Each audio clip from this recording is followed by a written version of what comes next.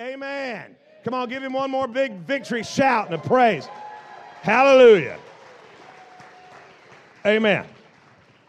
Listen, I just want to talk about the enemy a little bit today. Not to elevate the enemy, because listen, if you hang around me very long, you're going to find out something that I think your enemy is defeated. I think what's crazy is how many people are afraid or intimidated by a defeated devil. God has not given us a spirit of timidity, but a spirit of power, love, and a sound mind. God hasn't given us a spirit of timidity, a timid. It's the root word intimidation. See, you have an enemy that loves to intimidate. See, how many of you guys are, what do they call it when you like to win? Breathing. No, what's the word for it? Competitive, okay? How many of you guys are, just hold your hand up. Don't be afraid. You're church, okay? You like to win. You like to win. Hey, let me tell you something. If there's not a great chance I'm going to win, I'm probably not going to play. Why? Because I'm going to win. I want to win. And some of the stuff I don't tell you, the thoughts that are shooting through my mind. See, I just like to win. And if I think I can win, but I also think you got a good chance. If I think you have a good chance to win, I'm going to do everything I can to intimidate you.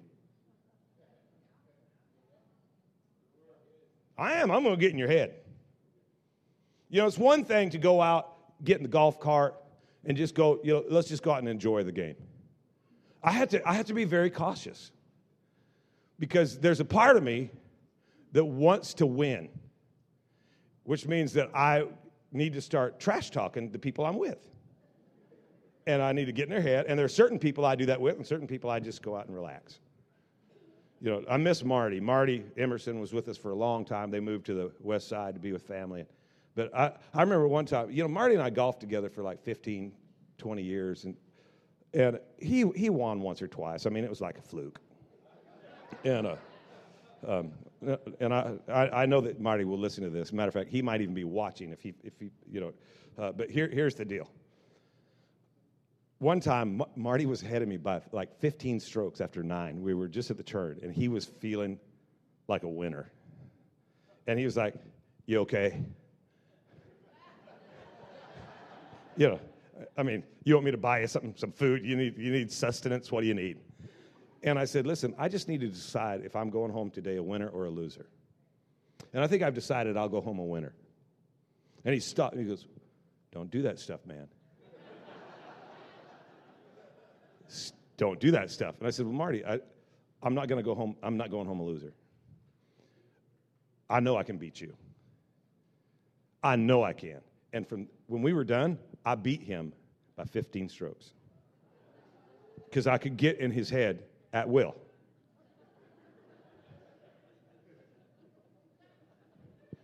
Some of you guys are super easy. I'm not going to start mentioning names, because I still want that power. Okay? I want that power. All I got to do to Todd, why you got to be so negative? And he just, what do you mean? I'm not negative. And Todd just goes into this defensive mode like a crying little girl. That's all I got to do. Here's the deal. You have an enemy that loves to intimidate you. He likes to get in your head, because he knows if he don't get in your head, you're going to kick his booty. And when the enemy shows up, there's a couple of things you just need to instantly be aware of. When the enemy shows up, it's actually, most of the time, it's like an indicator that you're about ready to enter a new realm, a new future, a new season of purpose and destiny. Think about it. When Goliath showed up, David was getting ready to step into his future. When Potiphar's wife falsely accused Joseph, it was the birthing point. It was a launching pad. Matter of fact, without that opposition, without that force, Potiphar would have had the best guy on his staff the rest of Joseph's life. He wasn't going nowhere. But it took something that would move him. And so Potiphar's wife falsely accuses him. And he could have been, like a modern day church attender and whined about being falsely accused the rest of his life. But instead, he kept his character. He kept his wits. He refused to be intimidated. He didn't bend. He didn't cave in. He didn't shift his opinion. He didn't say, well, I guess it looks like good times are over. No, he rose right back to the top again. In a better position. His final outcome was better than his current condition. And some of us need to have a revelation that my final outcome is going to be better than my current condition. That I do not walk. 2 Corinthians 5:7, it says, we do not walk by sight. We walk by faith. Okay? We don't go by what it looks like. Look at somebody and tell them, I don't care what it looks like. Man, I don't care what it looks like. Man, I got a word from God, and no word from God will ever fail. Come on, that's Bible. No word from God will ever fail. And I have a word from God. I walk by faith. Faith, Romans 10:17, says faith cometh by. Thank you. Somebody over here knows the Bible. How come you guys are so quiet? Faith cometh by. My God, I feel better now already. Faith cometh by hearing. We don't live by sight. We live by hearing. Why do you need to be in the Word of God? So you can hear. You got to be hearing from God. Listen. I don't know if I'm going to get to my notes, which is freaky, isn't it? Okay. If you're not hearing from God, you're easily intimidated. See, if you'll stay in the Word until the Word starts to talk back. See, it's kind of like driving a nail through a 2x4. You get a scripture, right? You get a scripture. My son, attend unto my words and hearken unto my sayings. Let them not depart from thine eyes, for they are life to those that find them and health to all their flesh. My father was sent home to die with cancer. He had been through chemo, radiation. He was so weak his head would fall over. He had to reach up with his hand and push it up. He had a tube going up his nose to feed him. They burnt his heart in half. He did not have blood pressure. You better get the family together. You better say goodbye to everybody. And the old geezer sat in a chair. I was part of the second half of his life. He had a family before us. So my dad was pretty old. And the old guy sat in that chair, and doggone it, he just kept reading his Proverbs every day. Every day of my life, he read a chapter of Proverbs. He made us do it too. And I don't know what month it was, but it was the 4th day of the month. Because he was on Proverbs 4. My son, attend unto my words, hearken unto my sayings, let them not depart from thine eyes, for it's life to those that find them, health and healing to all their flesh. And that day, that scripture started talking back to him. Now, up until that time, every time we read that verse, it's like a nail being driven through a 2x4. But that day, it went from logos to rhema. See, logos is just the written word. See, and most of us in the room, you know what we have experience with? The written word. We have a Bible that we carry around with us sometimes. And we don't even do that anymore. Just for the sake of some of you guys, let me show you what a Bible looks like. It looks like this. This is a Bible. It's like a book. It has pages in it, and you can like highlight stuff and underline it. It's really cool. You ought to get one of these. I know you got your iPad and your 17-inch screen, okay? And that's awesome. But you need to get one of these. You should get a relationship with one of these. Right? And you want to know what's really kind of cool? We were talking about it the other day because which one of you guys has one of Dad's Bibles and Grandpa's?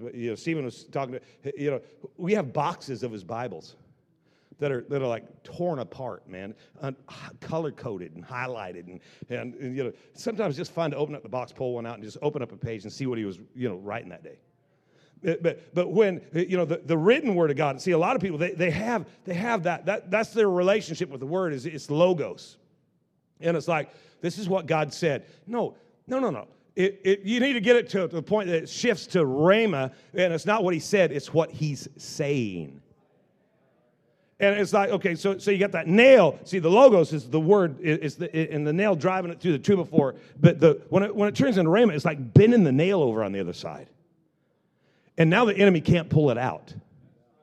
See, he sent his word and healed you. Okay, I'm dying. My dad was a preacher sitting in a recliner that had to use his hand to hold his head up with a tube up his nose, with people telling him, well, just remember, he sent his word.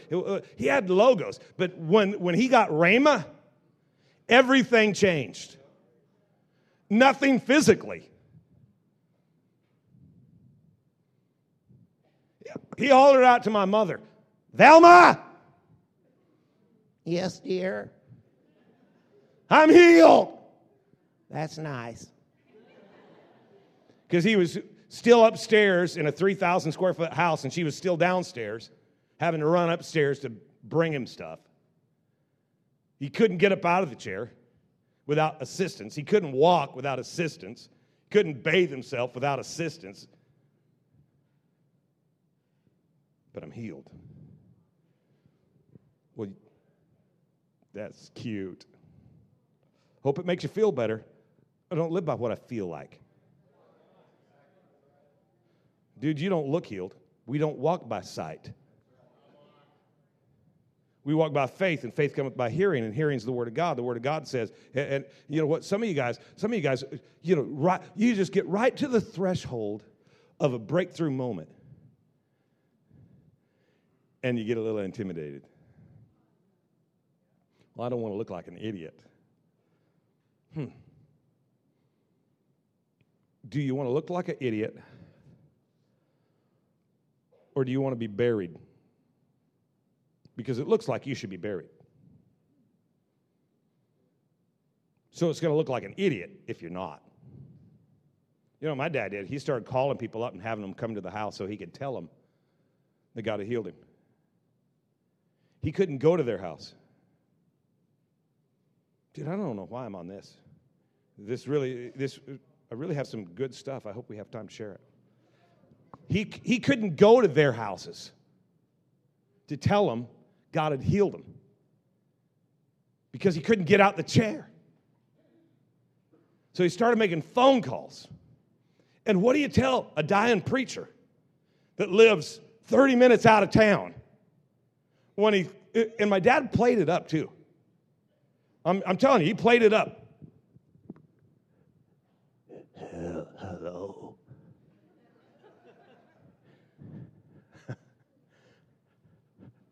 Brother Frankie. Yeah, hello, Clayton. How are you? Can you come to the house? 30 minutes outside of town. What do you tell a dying preacher? I called you up. Sounds like he's got 2 minutes left. And it's, this sounds like his last wish. Could you please get here? Could you please get here? I'll be right out. As soon as I'll be right out. It's going to take me an hour or so. And it's going to be 2 hours before I can be there. Okay. Somebody's coming out. He'd hang up, and all of a sudden, he'd sound a lot better.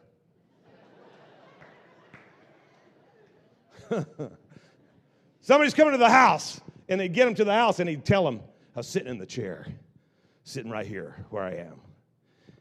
And the Word of God spoke to me. How long did that go? Just a couple of days, huh? About a year.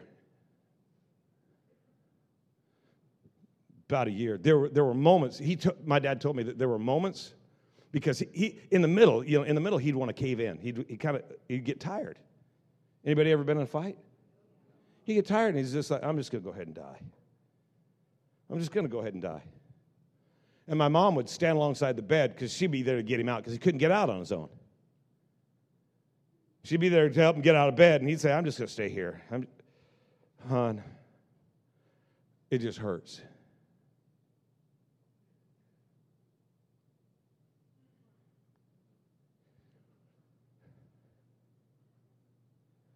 Now I know why we're here. Today. You don't know what I'm going through. It just hurts. Oh, I feel it. I know it hurts. My mom would say, Clayton, You've been telling everybody you're healed. It hurts.